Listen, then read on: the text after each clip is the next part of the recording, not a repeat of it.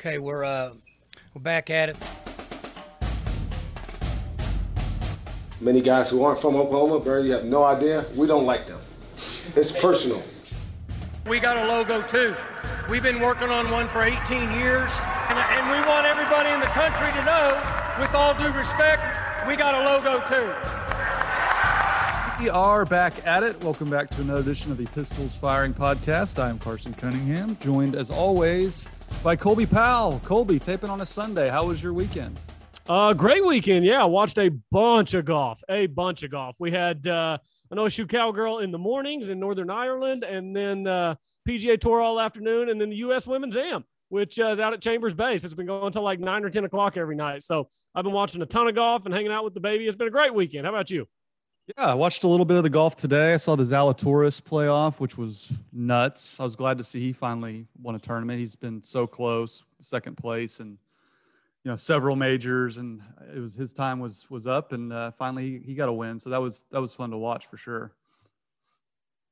Yeah, it definitely was, and he was due to get one. Now there's another guy who's due to get one soon. Carson, it's been a while since he hoisted a trophy. Any guesses as to who I'm alluding to here? Fowler? How about Victor Hovland? It's been a cool minute since Victor Hovland's hoisted a trophy. He had a great fall last year, and into the winter, he was riding a hot streak, and he's just kind of had a very average season, if we're being honest. So he got up to like 3 in the world at one point? Yeah. And it's not like he's tumbled, but let's see. I'm pulling it up right now. I mean, he's 9th in the world right now. You're the 9th best golfer on planet Earth. You're doing something right, but his season's just been very average. I've been waiting for that contention. He was in the final round of the final pairing at the Open. We talked about that some whenever he finished T4. But, before that, he had a couple of missed cuts in a row. His last top 10 finish before the Open was at the Players. That's back in March, before major championship season even started. So played decent this week. I'll be looking for Victor Hovland to hopefully make a charge in one of the last 2 playoff events, because he's way too good to just kind of be hovering in the T25 every week. Colby, don't be downgrade a kid who does everything right. We got to talk about the Mike Gundy rant. He turned 55 this week, which just, we all feel old. No one's the kid here anymore after 15 years is how long that rant has been living with us. And we're going to talk about that, Mike Gundy, and much more. But first, let's hear from Chris's University Spirit, your one-stop Cowboy shop. Be sure to shop at chrisuniversityspirit.com. The football season is rapidly approaching, so get your freshest OSU gear down in Stilley, and we'll see you at Boone Pickens Stadium. We're excited for football to be here, and we're certainly excited for Chris's to be a part with this show as always. And I did have as we talk about the Gundy thing first, Colby, I had a great tweet sent to me from a fan that he said he went straight to Chris's University Spirit and he bought a jersey with the number 40 on it. On the back it said, "I'm a man," with an exclamation point on the nameplate. I thought that was excellent. So if you still want a customized jersey like that, Chris's is the place to be. Yeah, that is absolutely perfect. I did not know that those were still in circulation, but they should be, because if I'm not mistaken, we just had an anniversary. So yeah, the "I'm a man, I'm 40." I don't know that will ever actually disappear from Stillwater, Carson. It might be in 2050. Is "I'm a man, I'm 40" still going to be a thing people talk about, or is that going to be like just us olds at that point reminiscing? Well, I turned 40 in 2 years now, since my birthday was a couple weeks ago. So it's definitely getting brought up whenever I turn 40. I think when anyone turns 40, it's just a natural thing to say. And what I love so much about it, I tweeted out the video, courtesy of my buddy Dylan Buckingham at Channel 4. And it went kind of viral because I kind of shaped it as like, what's your favorite line or quote? There's so many underrated ones. And everyone, of course, goes to the "I'm a man, I'm 40." This was brought to me by a mother of children was a classic. And I've always brought up the underrated one of when he screams, "You ever had a child who comes home upset?" That for some reason that hits me harder than most people. But I was curious to get, what's your favorite underrated line? We all know the mother of children and the famous ones. Is there an underrated one you like? So I don't know about underrated, because I was going to say mother of children. That's my favorite one, because the best part about that rant, Carson, is that the inflection in his voice, when the anger pops up, when he goes calm, it's all totally random. It's not actually based on what he's saying. It's just, he's just randomly screaming and then going calm, and then screaming and then going calm. And whenever he throws in that of children in there, honestly, that is my favorite. And you kind of already alluded to it, but yeah, I thought that would be my under the radar favorite, but I guess some more people have picked up on that one. Yeah, a lot of people mention be downgrade because he says belittle after downgrade, and it turned into be downgrade. People say they use that in their everyday speech. And that's another good one. One of my favorite tweets was someone said they used the line where he says, they're supposed to be mature adults, but they're really not. Talking about, they said that they use that with their kids when they're acting up. They're supposed to be mature adults. And you got a lot of, that ain't true. People use that. I just thought that, and what was amazing to me, Cole, because I was covering the team at the time, the amazing thing to me was how that was totally Mike Gundy, because a lot of his go-to phrases were kind of packed in there. Whenever he would talk about Kendall Hunter, it's like that's a kid that does everything right. He goes to class, he's on time. You know, a lot of his little kind of bullet points, talking points were in there, which shows you he was totally speaking off the cuff. And so, yeah, I think it'll live on forever. Yeah, I think it will too. The one to me that I use the most in my daily life, I'm curious which one you use the most. I don't use it every day, but just from time to time, that ain't true is absolutely the one I use most in my daily life. I'm from Chickasha, so I've got a little bit of country in my voice, and I can get it even a little bit more country if I want to. So whenever I hit that ain't true in my real life, I always try to get real deep with that ain't true and just really lean into it. So that's probably, in my actual life using it, that's probably my number one. One of my favorite things to do was, I guess it wasn't homework because I was out of college by the time. Or no, the rant happened when I was in college, and I'd bring like paperwork, like my grade home to like my friends. And I'd hold it up. I go, 3/4 is inaccurate. Fiction. So that was one of my favorite ones to go to as well. So. I also, for a long time after that rant, I took the U out of accurate and inaccurate because, I mean, Mike Gundy didn't use the U. It's just accurate and inaccurate. And that wasn't just specifically to that rant. He doesn't use the U in those words still to this day. But yeah, for a long time after the rant, I took the U out of accurate and inaccurate. Oh, you're not alone. People were spelling that out, like inaccurate, in my replies to my tweets. So that was a lot of fun. I cannot believe that was 15 years ago, but it just shows you the longevity of Mike Gundy. And again, he's done a lot since then. He's won a lot of football games. We all know his resume, but that's going to be like in the first paragraph of his obituary is like, that's what the rest of the country is going to know him for. And that's just what it is. And I got a lot of tweets for people saying, you know, they respected how much he stood up for his player. And I did think that went a long way on the recruiting trail with parents as well, even though he was completely losing his mind with Jenny Carlson. So can't believe that was 15 years ago. Let's get to some bit of news here, Colby. Oklahoma State in the coaches poll was ranked 11th. That's even a little bit higher than maybe I thought. I think they were 13th in one of those early edition polls from CBS. But you got Oklahoma State 11, Colby, Baylor 10, Oklahoma 9. So I think that's about where I would put them. And I think that just shows you how tight the Big 12 championship race is going to be this year. Yeah, I think that it's just right with where those three teams are because I don't think that any of them are elite. I mean, there's question marks across the board for all three. Baylor's got Shapen coming in. They lose some of those big names on defense as well. OU, obviously, we know what's happened there. Just complete coaching overhaul with Lincoln Riley on the way out the door and then the drama in Norman last week as well. I mean, obviously, we're not getting on here until Sunday night. We had some busy schedules that were conflicting this week, but the drama down in Norman. And then you've got Oklahoma State, who has to replace a lot of guys on that defense. Malcolm Rodriguez being the biggest one. But again, Devin Harper, the guys on the back end of the secondary, Holmes, Harvell Peel, Sterling, all those guys. And then you got to replace Jalen Warren and Tay Martin. So I think just on the back end of the top 10, OU at 9, Baylor at 10, OSU at 11. That feels about right. The one team that's ahead of them at 8 is Utah. One team behind them at 12 is Oregon. Those are probably fairly interchangeable throughout the season. I think the Big 12 teams are probably better than those schools, but that probably has a little bit to do with my bias and lack of respect for the Big 12, not the Big 12, the Pac-12 as a conference. So yeah, I think that just right on the back end of the top 10 is an appropriate place for all three of those schools. I also think, Carson, that you could arrange OU, OSU, and Baylor in any particular order, and I don't think I could really fight you too hard on it. No, I certainly agree with all the points you made. And I guess I'm a little pleasantly surprised in the fact that, you know, look, Oklahoma State's had great seasons before recently. under Mike Gundy. You can go back to all the great seasons he's had where he's won 10 games and won a bowl game. And what happens the following year? They slot OSU in the high 20s, if not in the top 25 at all. So I really do think this past season, beating Notre Dame, that you and I talked in the entire lead up to that game, how this could change the national perception. I think all the talking points Mike Gundy hit afterwards about, we got a logo too, here's what we've done all this time.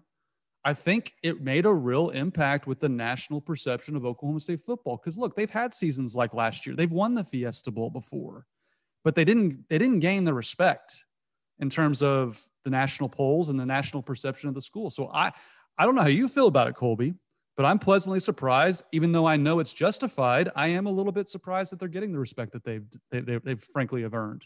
Yeah, I am too. I mentioned that Oregon is the school right behind them. I mean, even behind that is NC State, Michigan State, USC, Pittsburgh, Miami, Texas, Wake Forest, Wisconsin. I mean, these are schools, some of them just by name, that in years past maybe would have been ahead of Oklahoma State. I do think that there is a little bit of a narrative shift happening nationally with Oklahoma State. It takes a long time to shift narratives, man. It takes a long time. I think I told the story a few weeks ago. Guy I work with at the Golf Channel, big SEC guy. And just, this was like 2-3 weeks ago. He's talking about how, well, it must be easy to be in the Big 12 because nobody plays any defense. And I'm like, oh my God, it is not 2016 anymore. It's been more than half a decade since the Big 12 didn't play any defense. This is a very different conference, but the narrative is always slower to shift than the reality. And I think that narrative is starting to catch up with reality, which is Oklahoma State's been a top 10 program over the last decade. That's not my opinion. Go look at winning percentage over the last 10 years. Go look at winning percentage against top 25 teams over the last 10 years. Total wins over the last 10 years. Oklahoma State sits at the back of the top 10 in the country in all of those metrics, all of those stats. So, I think Oklahoma State finally is starting to get some respect right alongside the levels of like an Oregon, a Michigan State, USC, Miami, Texas, Wisconsin, some of these other schools that have probably had a little bit more respect nationally over the last 5 years. I think Oklahoma State has caught them a little bit and maybe even passed them because Oklahoma State just continues to exceed expectations and be a really good team. And yes, I do think that getting the big name in Notre Dame last year, that was a heavily watched bowl game. It was an impressive performance from Oklahoma State on both sides of the ball, doing what needed to be done to win.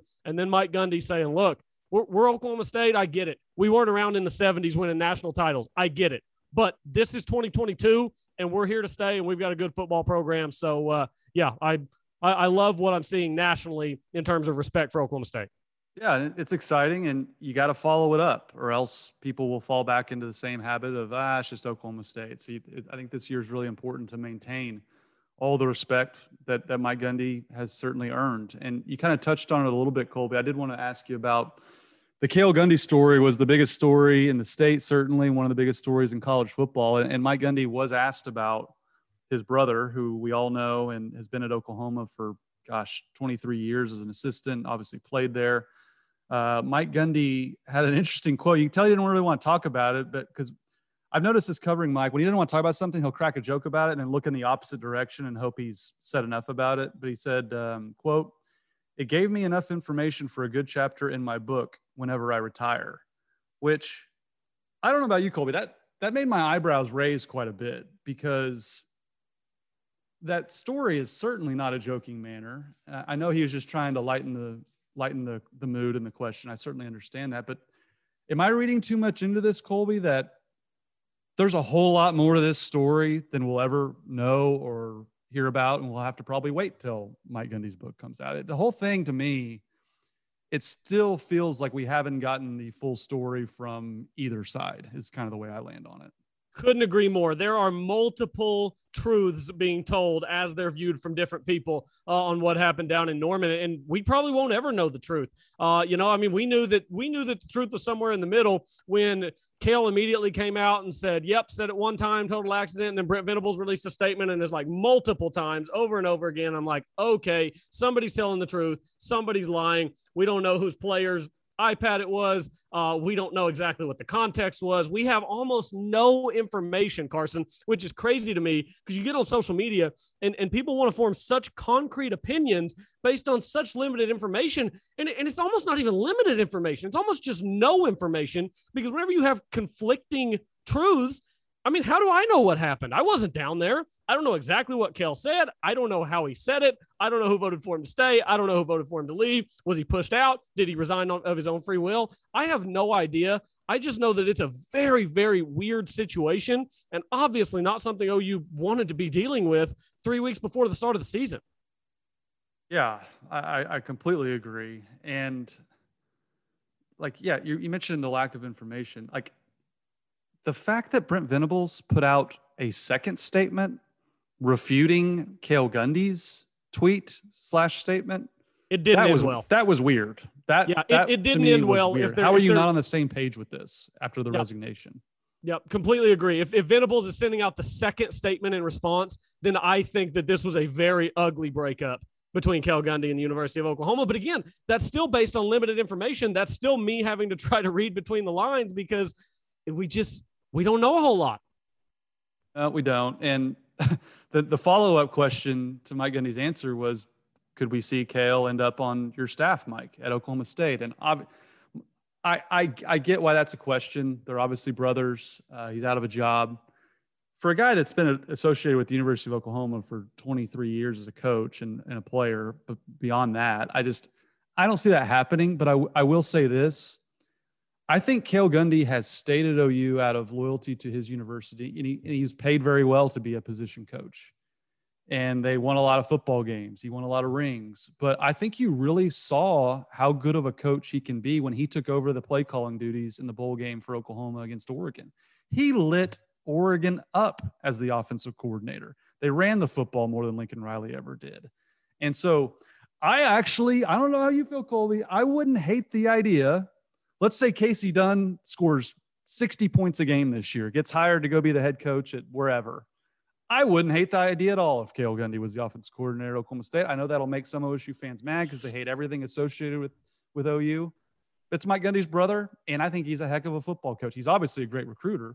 Now, you do have this controversy kind of looming over his, career and status as a coach. But from strictly a football perspective, I think he's a heck of a football coach, and I thought he proved that last year. Yeah, I think he is a heck of a football coach. I'm always a little bit wary of the sibling as an assistant for the brother who's a head coach. I mean, we saw it, right? We saw it with Bob and Mike down in Norman. If things go wrong, that guy gets way too long of a leash because he's your brother. And look, you don't know that would be the situation in Stillwater. Who knows? But it just makes me a little bit nervous because, I mean, look, family is family, and it's hard to fire anybody. It's really hard to fire family. I just don't know, man. I think that would put you in a position if you're Mike Gundy where if things went wrong, it would be very hard to tell your brother to get lost. So I don't know. Maybe it goes perfectly right and everything clicks. I'm probably different from you on that one. I think I would go a different route, avoid the controversy, avoid the family coaching tree, and let's just hire some hot young coordinator somewhere that wants to recruit. Oh, and I think those are very fair points and very fair reasons to not hire Cale. I think that's totally fair. And again, I don't think it's happening. So it's not really, looming or anything like that. I think Cale, he still wants to coach. I think he can have his choice to go a lot of places, including with Mark Stoops out of Kentucky. I mean, that would be a natural fit with his ties to Bob Stoops. But that was kind of the big story of the state, and certainly involving Mike Gundy's brother. We wanted to hear what he had to say about it, and he didn't have a lot to say, but I'm waiting for Mike Gundy's book.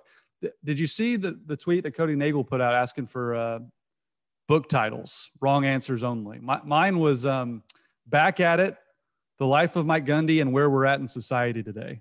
Do you have a good Mike Gundy book title for me? I haven't thought of anything. anything. Off the cuff. I didn't tell you this was coming. No, I did not see that. So now I'm just going right off the top of my head. Orange, Black, and Mullet. That works. That's good off the top of the dome. Yeah, I mean, just off the top of my head, that's the best I can come up with on the spot. Yeah, I like it. So Mike Gundy's had a lot of availabilities. It's pretty much status quo. I haven't seen any major injury news, which is great this time of year. That's the last thing you want to hear about. Ongoing position battles at running back, and Talon Shetron is, of course, getting a lot of hype. But anything sticking out at camp before we move on to the NFL guys? There was the one injury news, Carson. Did I miss this? Either you missed it or you're just forgetting about it. Blaine Green is out indefinitely with a wrist. And man, that's just, you hate that. I mean, guys go down in camp every year, but Blaine Green really started to come on and like find his role last year as, cowboy back, but he can get out and run routes and catch the ball too. I really think that he had a place in this offense. Now, who knows what indefinitely means, but with a wrist for a guy who's going to be asked to block as much as Blaine Green is going to be asked to block, I would imagine he's going to be out for quite some time. So very disappointed for him for that to happen in the preseason. Yeah, I did see the story. He was moving the Cowboy back full time, which that was a really nice wrinkle last year, putting him at that position, because it's kind of like what I always talk about of putting like a Brennan Presley at tailback and having him run routes. It gets you such a mismatch going against a guy who really can't cover that position and that type of skill set. So that's unfortunate, but as long as it's not offensive linemen going down in droves like they did for the last few years, I think they can be able to sustain that loss, and hopefully we have no more injury news. But Oklahoma State kind of is taking center stage on Hard Knocks. They're covering the Detroit Lions, and Malcolm Rodriguez, Colby, got a lot of camera time. They interviewed him a little bit, and he got called up to I think they want him to sing. They always make you get up there and sing your alma mater. Aiden Hutchinson was singing Billie Jean, but he's like, I don't sing. So they put on the music, and he did a little salsa. I thought it was cool seeing Malcolm Rodriguez become a national known figure with his dance routine. That was pretty interesting. It was very cool to see him having some fun, and he was getting after it too. I mean, very impressive. He was clapping. He had the whole room into it. I think that Malcolm Rodriguez, if he hasn't already, is going to win those guys over. Week one. I mean, he's a shoe-in to make the roster, I think. He's such a good football player, and he is such a good tackler. I mean, I've told you the only thing I'm worried about for Oklahoma State's defense this year is, can whoever the fill-in guys are tackle like the guys who just walked out the door? Because if you ran up against Malcolm Rodriguez, you were done. No yards after contact. Same thing with Devin Harper. Same thing with those safeties. Even Christian Holmes was a really good tackling corner. So that's my one concern. But yeah, the Detroit Lions have a good one. And Carson, I know right after the draft, I was really bummed that he went to Detroit. I came on this podcast. I ripped Detroit to pieces of the entire city. I think I might have even said, let's just put them right on the other side of the border so we don't have to deal with Detroit anymore. But there are some good things happening in Detroit potentially. Seems like they're having some fun. They've improved the roster. So hopefully I'm wrong. And hopefully one Oklahoma State Cowboy can go to Detroit and not have it totally ruin his career. Did you remember what I had to say after the draft regarding him playing in Detroit? I do remember what you had to say. Yes, you were much more upbeat about his chances of immediately seeing the field there. And, sitting here on what is today, August 14th, you might have been right. I wish I had the audio prepared, but everything I said, we are going to watch and are already watching in real time happen in Detroit, and we're going to get to watch it on Hard Knocks. What I said was, look, I get it. I hate that so many Oklahoma ties, players from Oklahoma have gone up there and been mired in mediocrity and losing seasons. But I did say, I think he's going to the perfect head coach. I said, Malcolm Rodriguez is going to crush it on special teams. The very first play of the very first game, who's down there to make a tackle on a big hit? Malcolm Rodriguez. You watch that episode of Hard Knocks. Dan Campbell is already putting the pads on. He's already saying, I want guys with grit, big check mark to Malcolm Rodriguez. I want guys who can pursue and tackle. That is Malcolm Rodriguez. You can already see Dan Campbell's already given a glowing report on Malcolm Rodriguez in a press conference. He said, you find out about certain guys when you put the pads on, and Malcolm Rodriguez is flashing all over the field. He's just popping up on every play. And I said on draft day that he went to a terrible organization, but I think he went to the absolutely perfect head coach for him. A guy who's undersized, a guy who's going to be doubted. If it's an offensive coordinator as the head coach, he's probably not going to fall in love in the same way with Malcolm Rodriguez. But I've been reading reports, Colby, that he's already pushing the starters. He's already running with the second teams and getting reps with the first team. I'm predicting right now on August 14th, Malcolm Rodriguez, if he's healthy, finishes the season as a starting middle linebacker for the Detroit Lions. I think he's that good. We saw that throughout his career at OSU.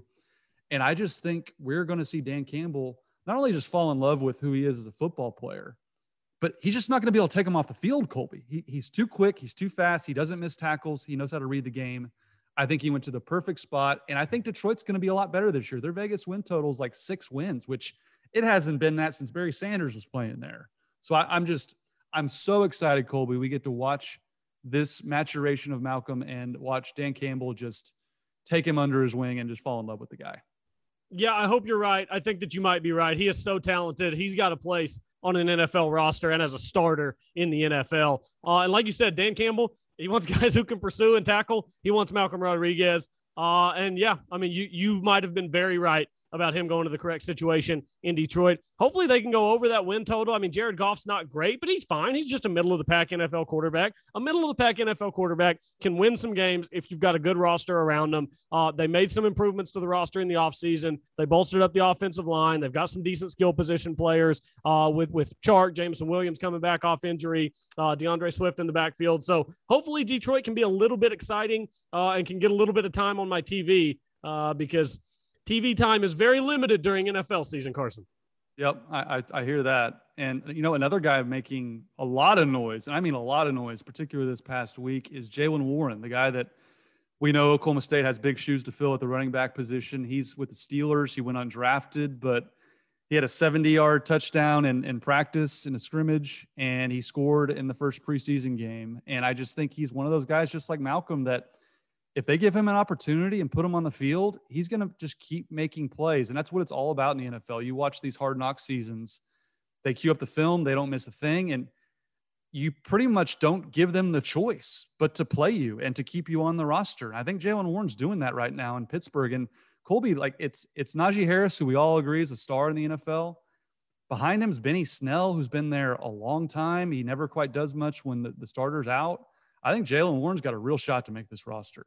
Yeah, I think he does too. And Carson, Mike Tomlin has never gone under 500 since they took over with the Pittsburgh Steelers. He took over in what, 06 maybe? And he's never gone under 500. You don't do that. It is not possible to do that in that league that is filled with parity unless it is a solid organization who knows what they're doing when it comes to talent evaluation. Jaylen Warren did not get brought into Pittsburgh by accident. He could be a solid backup for Najee Harris. I mean, like you said, the guys that they have there behind Harris, they're just guys. They're just guys that have kind of been around, retreads like Benny Snell, who that guy's really not doing much for you. And by the way, Mitchell Trubisky's the one throwing the ball there. So they're going to need a guy who can run if something were to happen to Najee Harris. I really hope it's Jaylen Warren because he exceeded our wildest expectations. Carson, a year ago, we're talking about Jaylen Warren maybe making the Steelers roster. A year ago at this time, you and I were having a conversation about, man, what do we think is going to happen in the backfield? Do we think it's going to be Dominic Richardson? What about this kid that transferred in from Utah State?